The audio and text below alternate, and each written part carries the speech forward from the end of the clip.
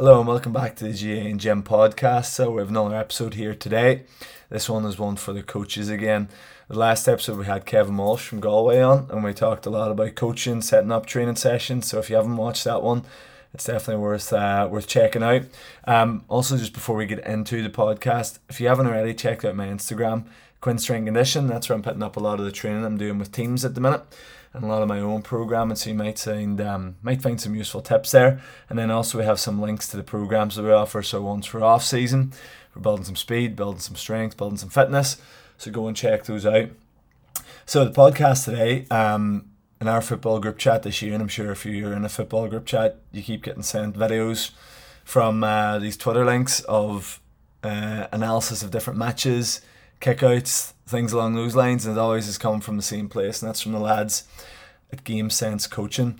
Went on their website, went on their Twitter page, went on the different resources they have, and they've got so much good information out there, and their analysis and breakdown of games and different moments in games I think is brilliant, and something that every player and every coach should be looking at.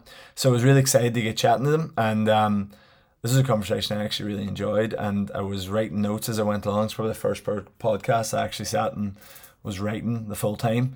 So I'll probably be listening to it again to pick up some of the tips again. So I hope you enjoyed it. The lads will tell you about their links to the pages and where you can find out more information on them. But without further ado, we have Game Sense Coaching on the podcast.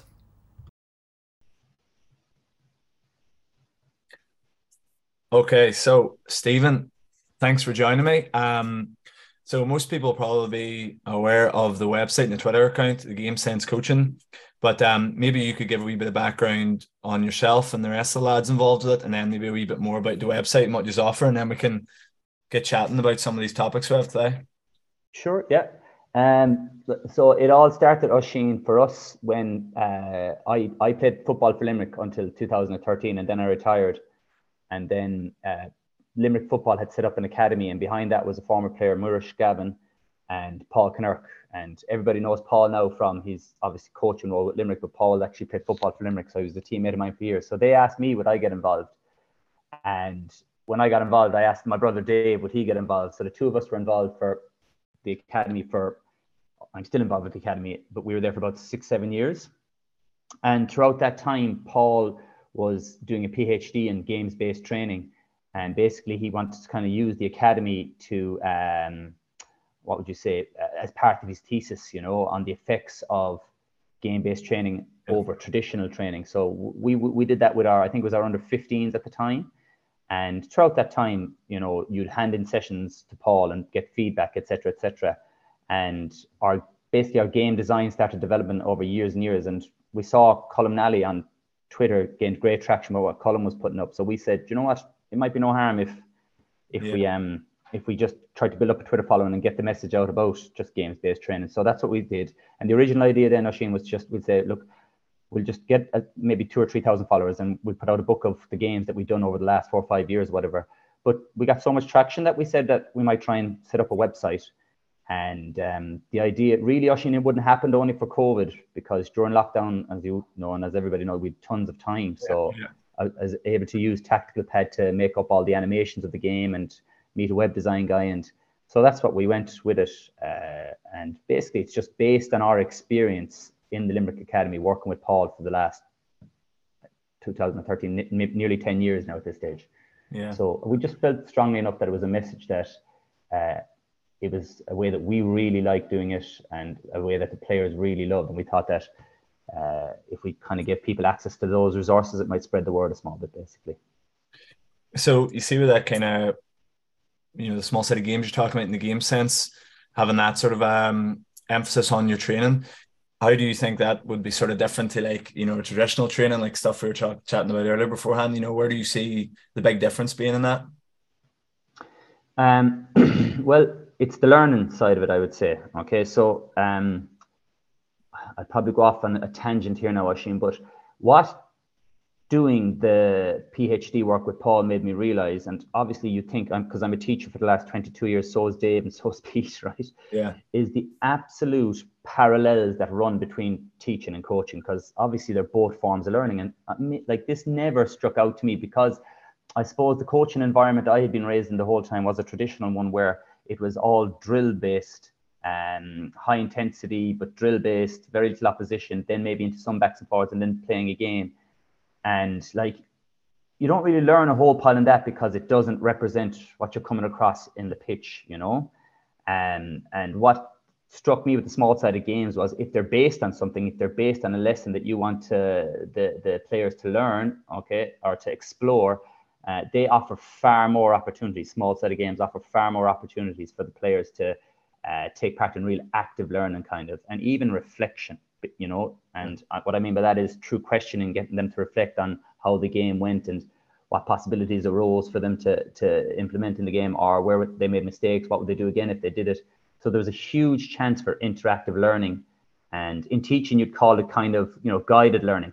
That's what you call it in teaching. And I knew obviously of guided learning, but I'd never really implemented it in training until I started to delve deeper and deeper into the work with Paul, basically. Yeah. You see within like soccer, you know, it's kind of like the work Mourinho popularized, like the tactical periodization, and you know, in all of his days, there's a like principle of play focus. With that work that you're doing, are you kind of always trying to focus on one or two principles of play, and that be the sort of learning outcomes for the games, or what way would you kind of go deciding the lessons, you know, for them games? So again, just when we were doing the PhD work, so Paul had it, and like, you know, obviously the level of thinking into it was, you know, phenomenal, but he broke down the game into moments. Yeah. You know, so this might be maintaining possession, it might be support play, it might be transitioning the ball, it might be counterattack. So all these moments occur within the game, and then these moments can be put into we call them categories in the game. Now, myself and Dave thought that the categories would be something like in possession, not in possession, kickouts for and against, and the last one we thought was a big one was building a ball or building a score, Oisín, in Gaelic football in particular, not so much in hurling. Yeah. And obviously, set pieces, kickouts is that one. So we said that they all fit into those kind of categories. So if we wanted to work on, we'll say, in possession, then our first one might be just maintaining possession, you know, and a principle of play for that might be always, you know, options behind and beside the man or something like that in training. So we designed the game based on the principle, you know, and then the players were hoping will get the idea that a principle of play that we'd like to implement or that's good for support playing football is that there's always more than one option to pass off the ball, you know. So the big thing is the principle designs the game. So the game is designed based off the principle, and the session is based off the principle. And there might be a couple of principles in it that are very closely related to maintaining possession or support play or building the ball or transition. Or it depends. Like you might have 2 or 3 principles. Normally, we would never go more than 3 in a training session. Just 3 key in teaching. You call them learning outcomes. In training, we just say core messages. So the session has a core message, and really the core message are the principles, you know. So that's how we go about designing sessions. Is that obviously you might have games that you've used before that would perfectly fit into what you do. Sometimes you just come up with a new game and you try it out and it might be crap. It mightn't be very good at all, but you try it out, like, you know. So that's how we'd go with it. Yeah, similar to what the soccer Mourinho's principles you said there is that you'd have the game broken into moments. The moments fit into categories, and then you'll design a session based about principles of play based on one of those moments. That's how it works. And then when you're going through that and you're going through the games, how do you go about giving feedback? Like, do you like stop the games a lot if you see things you don't like, or do you prefer to let the games run, talk about points, or do you try and let the players come to the conclusion themselves through the questions that you're asking? That depends, right? So because like in teaching, there's a load of ways they can learn, all right? So if we were designing a session, Oisín, like we'd have the learning outcomes, all right? And then we'd also anticipate what the players, what mistakes the players will make, all right? And that's, in my opinion, very important that, like, because I've been doing it a while now, so you know, these things kind of repeat themselves, you know? Like for us, for example, just to give you an example, right? We call it recycling, moving the ball. So when you're transitioning the ball, you know, you get caught in one wing, you might say switching the play, I don't know. There's different language for it, but when we're training, we call it recycling. So you move the ball from one side of the pitch to the other. When you're training young lads, like it's going to happen that they're just going to keep trying to funnel the ball up one wing the whole time. So you anticipate that happening. So you anticipate the mistakes you're going to make. And then your questions that you prepare, I always prepare questions, will kind of guide them to the knowledge that if you keep forcing it up one wing, you're going to get turned over, and that the space is on the other wing. So anticipate what's going to go wrong, mistakes that be made, then design questions that will facilitate their kind of thoughts or them thinking about what they could do as an alternative. That's one way, right? Another way then is modeling, which is another phrase in teaching. You can model what you want. So you could play a game, Oisín, and then you might get them to model what you want so they could run a play unopposed, right, of recycling from one side to the other. And then you could ask them about that, as in, how did that go? Why would that be useful in the game we're playing? Yeah. And then put them back into the game again. You could freeze the game, but I wouldn't do it too much, because in small set of games, as you know, it's like 3 minutes or 2 minutes. Yeah. So you don't want to spend too much time freezing game, because what you're doing is you're stifling the learning as well. If you keep freezing, you're not giving them the opportunity to learn in the environment if you keep freezing the game. So that's a tool you might use once, maybe twice a night. And video, you can show them video. You can show them video of a team, a good example, and then you can show them video of themselves. That's another way, Oisín. You could ask them, Oisín, their opinion beforehand. What do they know about recycling? And then let them play the game and ask them then how it went for them, So there's numerous ways. And that's what I found through training us, is you better have a large repertoire of learning tools for them, because one isn't enough. That makes sense. So there's no real kind of clear way. I guess, like, I would always have kind of thought, if you can get them to come to the conclusion, probably at times it's nearly sticks in them more, because again, you think about traditional coaching, and like, whenever you watch it, you see it a lot, is players sitting down and being told what they did wrong, and told this and told that, and they switch off. You can see them switching off. 100%. I agree with you. Yeah, 100%. It's trying to strike that balance between getting them to come to the conclusion, but nearly coming to the right conclusion. That's the ideal, in my opinion, is that you have guided them to come to the conclusion. I think that is very, very effective learning. But like, just to give you a case in point from school, sometimes in school, because there's different learners, some grasp concepts and understand them more quickly than others grasp concepts. And that's just from a school standpoint. In maths or in English, in Irish, in history, geography, some learners will get the concept quicker than other learners. So sometimes it helps if you give them an answer, and then their learning can take place from there. Because if I don't give them an answer, or give them something close to the answer, then the learning is slowed down for them, because they can't partake in the learning because they're just not getting it. Does that make sense? Yeah, it does. Yeah. So it, like, sometimes, and like, maybe people would disagree with this, I'm just going from my own experience with teaching, that sometimes it's best actually to just give them an answer and let them work in that context. But I would agree with you, Oisín, what you said as well. The ideal is that they come to that conclusion themselves. Does that make sense? Yeah, it does. Yeah, it does. Yeah. I think that's good, though. I think, there obviously is never really one clear answer when it comes to people and individuals, but it's like you said, it's just choosing the right moments for it, isn't it? And I suppose being prepared. And I think, I can't remember, I've seen a podcast recently, and the big thing they were talking about is, an effective thing for coaching is how well and how good your questioning is. So being able to ask the right questions as well kind of leads you to those learning moments, but it's asking the right questions. And just to go from a teaching standpoint, right? So in teaching, you call them lower, middle, and higher order questions. So like, lower order questions would just be, you'd call them literal questions, as in, like, if they were reading a comprehension piece in English, the answer is right in front of them. All they have to do is read, and I call them a hear question when I'm teaching the kids. So the answer is right in front of them. So that, all they have to do is read, Yeah. So in games based, then what you want to ask them are more kind of higher order questions, like, how do you think that went for us?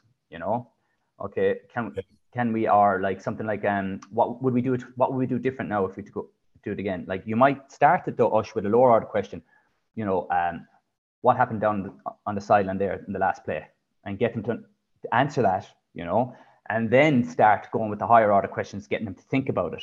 Does that make sense? It does, yeah. And Osh, one of the biggest things that I've learned, and Dave would absolutely echo this, is that eventually, and this happens with under 11s, they will tell you what they think you want to hear.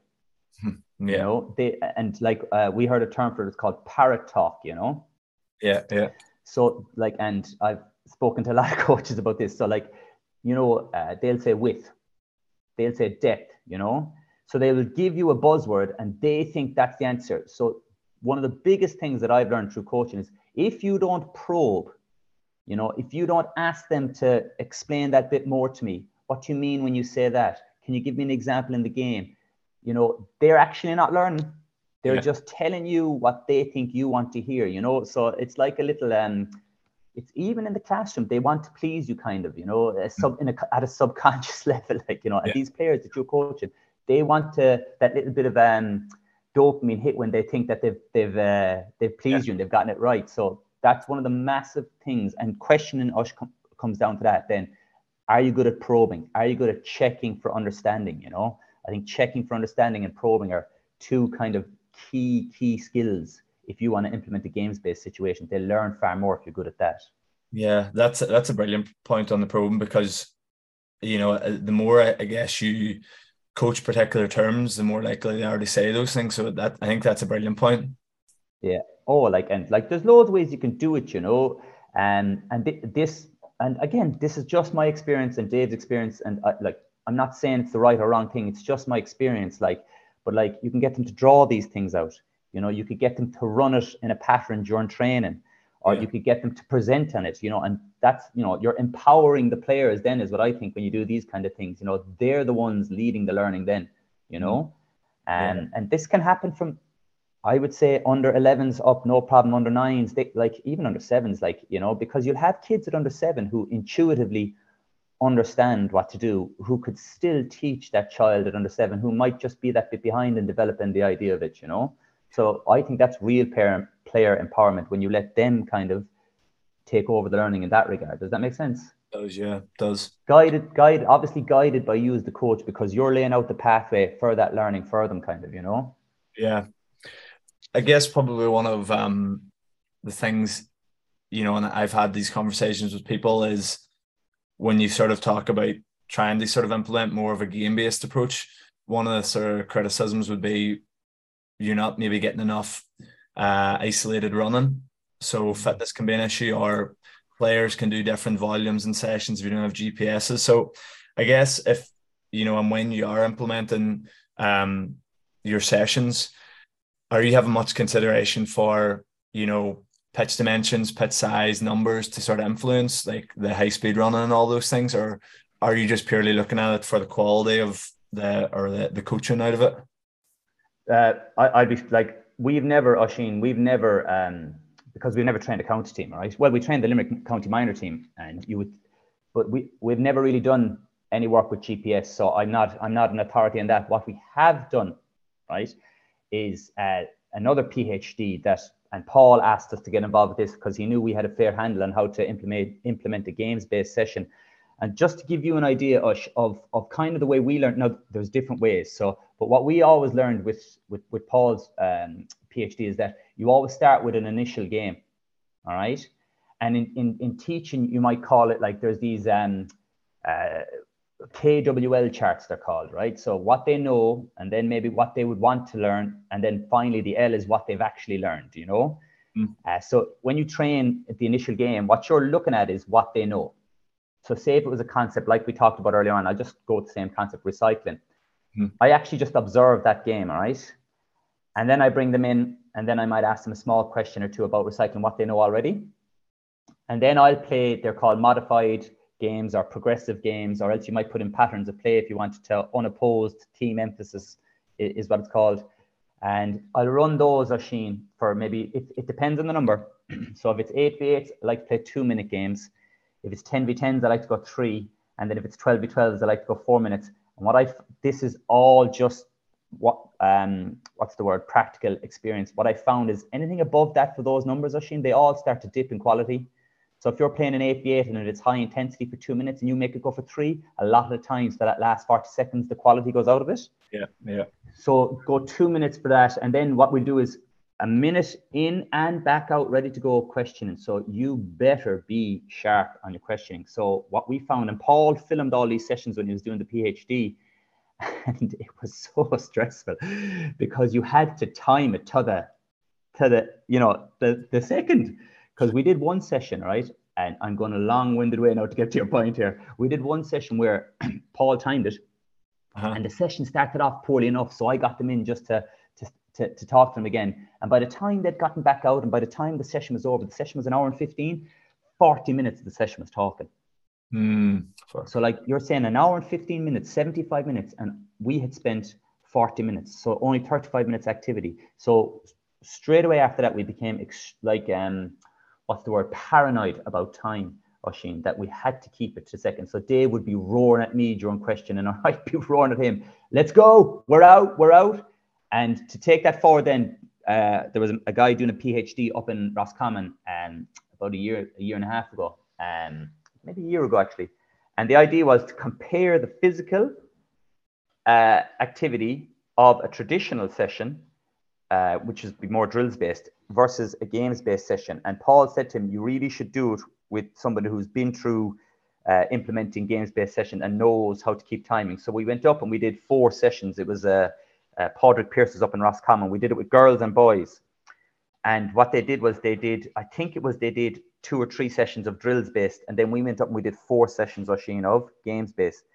And what he had for me in it was that 20 minutes of our games based, they did as much high speed running as they had done in the entire drills based session, if that makes sense. So from a high speed running standpoint and from a physical output standpoint, the games based blew away the traditional.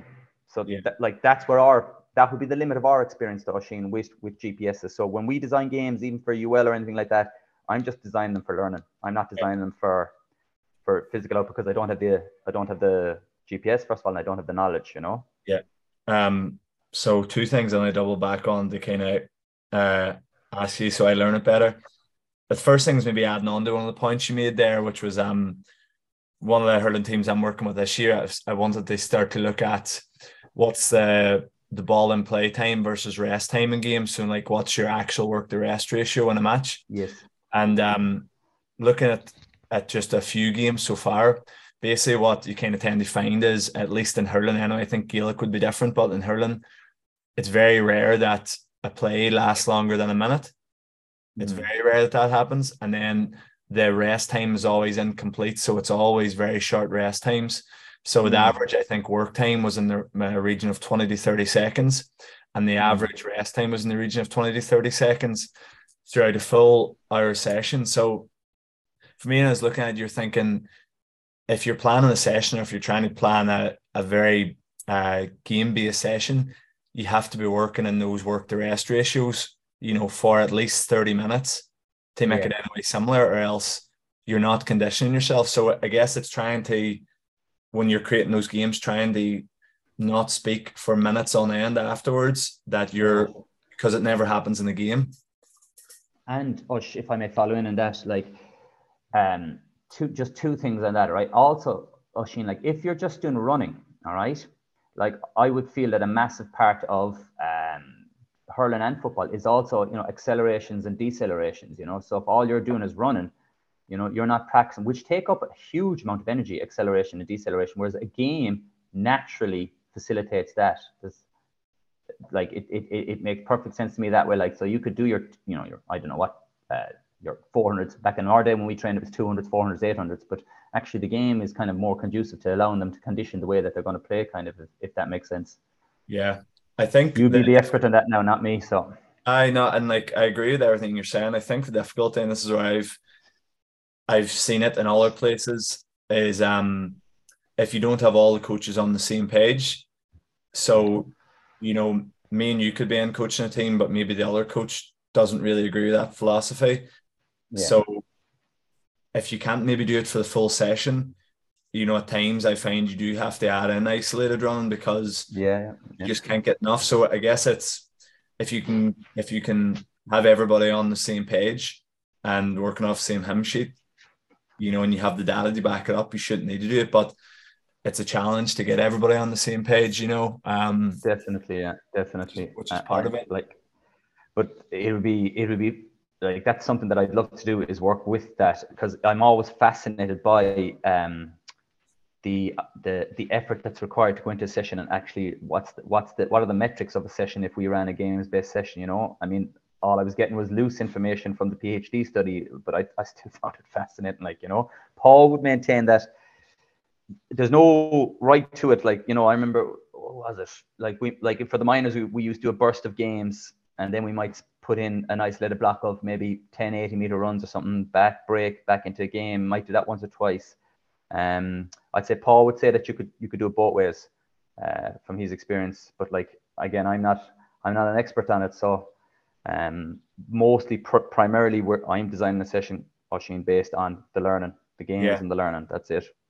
Just to double back on one of them other points, you were talking about, this is a wee bit back, was on you know, the kind of general setup for one of those sessions. So the way you sort of looked at it was, if it was around recycling the ball, you would start with a game, see what they kind of know off that, and then did you sort of say you would maybe go into like patterns of play or break it down into smaller sections and then back into games again? So like it depends. Okay, so it would be an initial game, and like, again, like I said before, like, you just want to see what they know, Ush, and then you'll always in one of these type sessions, you'll play that game at the end, because that's your gauge as a coach to see what they've learned, you know. So you can compare the initial game, and your job really in the initial game is you just observe, you know. You might encourage good bits of play, etc., but you just observe, and then you can go back to the game at the end. But in between, right, in teaching, it's called scaffolding. We want to kind of scaffold that learning then.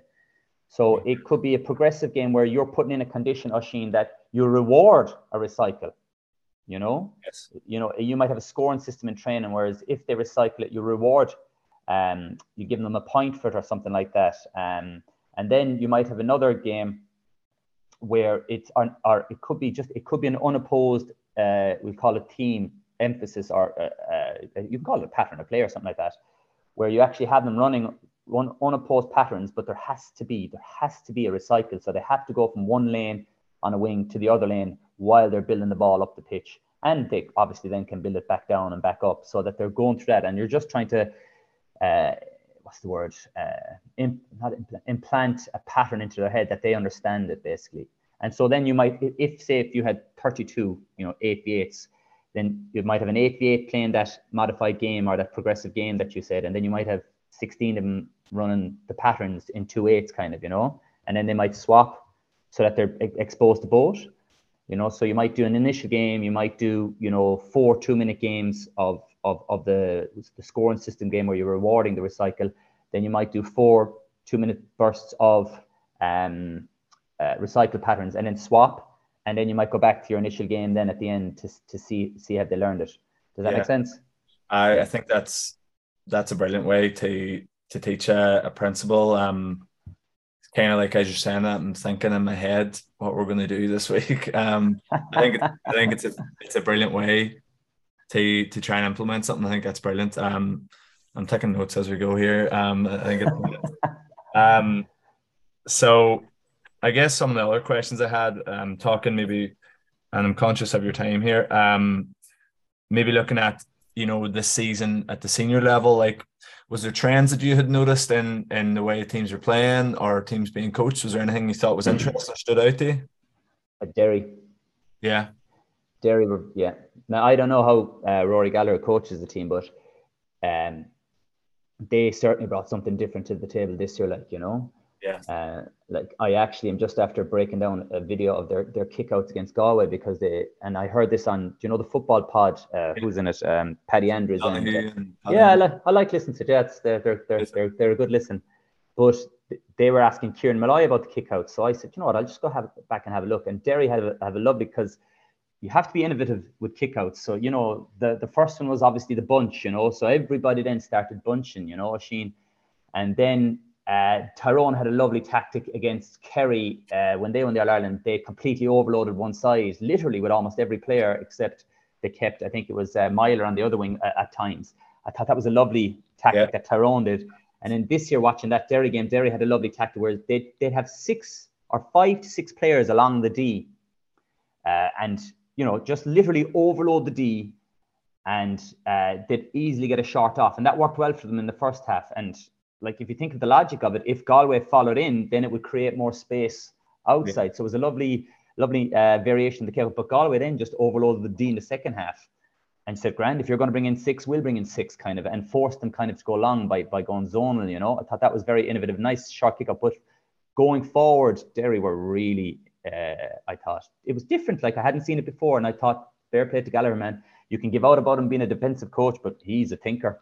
If it was like, I thought they intentionally slowed down the play, Oisín, so that, like, because I was often wondering, and I've chatted to other coaches about this, how does Shane McGuigan get back up the field, and be effective if they're 14 behind the ball? How does he do? Because physically, it would be an arduous task, and Monaghan game I was looking at, they intentionally slowed down the play, and then left 6 behind, plus the keeper, so they'd always have an overload in possession, and then set up their attack in formation, kind of.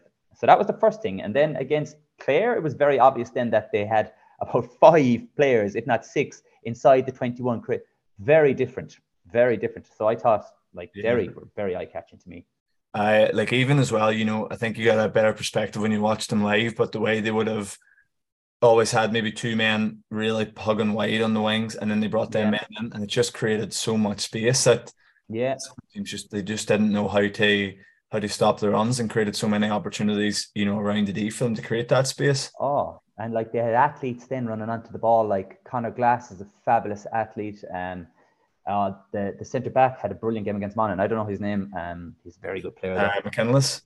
McKinless, yes, very good. So they kind of isolated the athletes and hope that they'd be able to break down. Now, they did it very effectively against Clare, but then Galway were kind of smart enough then in the semi, because they knew that Derry do that, but they knew that Derry don't really give in long ball, So they all stood. To me, it looked like they all stood 2-3 yards in front of their men, because they knew they kind of weren't going to get ball. Like, so they had to.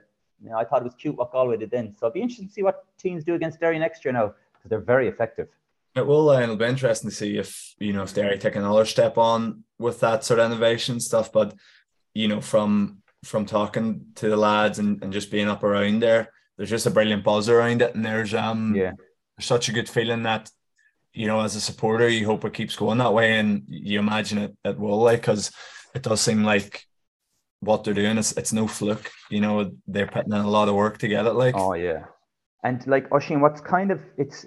That innovation, like that real innovation that Derry brought to the table, was lost in the discussion about just being a defensive setup, and that's a shame, Like, you have this absolutely, original way of trying to play the game, different to what I haven't seen the likes of it, different to what most teams have done. Like, Dublin were the absolute pioneers for me. Well, I suppose you could go back to Donegal, but Dublin just completely took it up, like, And Derry now have something different then, and it was lost. This real original, unique way of kind of trying to break down a defense was lost because people were just like, they're so defensive. I just thought it was a pity, like, I done the last podcast with Kevin Walsh, and we kind of were just talking about this, and I was saying, when you watch soccer, and a soccer game will finish 1-0, 2-0, and we'll talk about Guardiola or Arteta and like how innovative they are in everything they do. Yeah. But there's maybe only 1 goal scored or 2 goals scored, but Gaelic, even though there's that same innovation happening, it's only getting better each year. It doesn't any level of the same credit, which is frustrating whenever you see it. And you see, I think it's oftentimes compared to hurling, but like, you have to factor in the fact that you can score from 100 yards in hurling. Yeah. I mean, some of these, like, so it's far easier to score in hurling. Like, if the ball was heavier in hurling, you might see a lot more of it as well. Like, but as far as I'm aware, the scoring trends in Gaelic football have only been up. Yeah. Well, like Derry scored very highly, up until the Galway game, they scored very high, but they did not get that. For some reason, they didn't get any mention of that.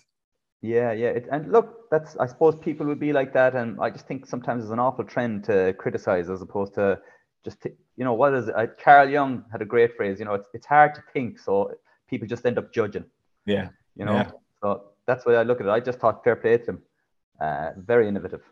Yeah. No, I think everyone's sort of seen that. You just hope it keeps.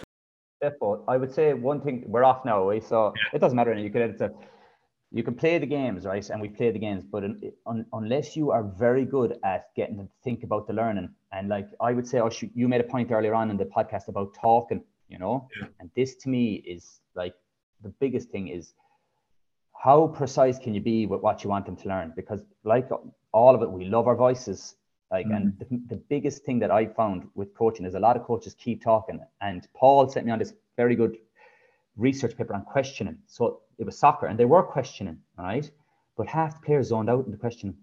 Yeah. You know, so like, in terms of you might be asking one fella a question, but you should really be checking for learning from another fella after one fella's answered, kind of, you know?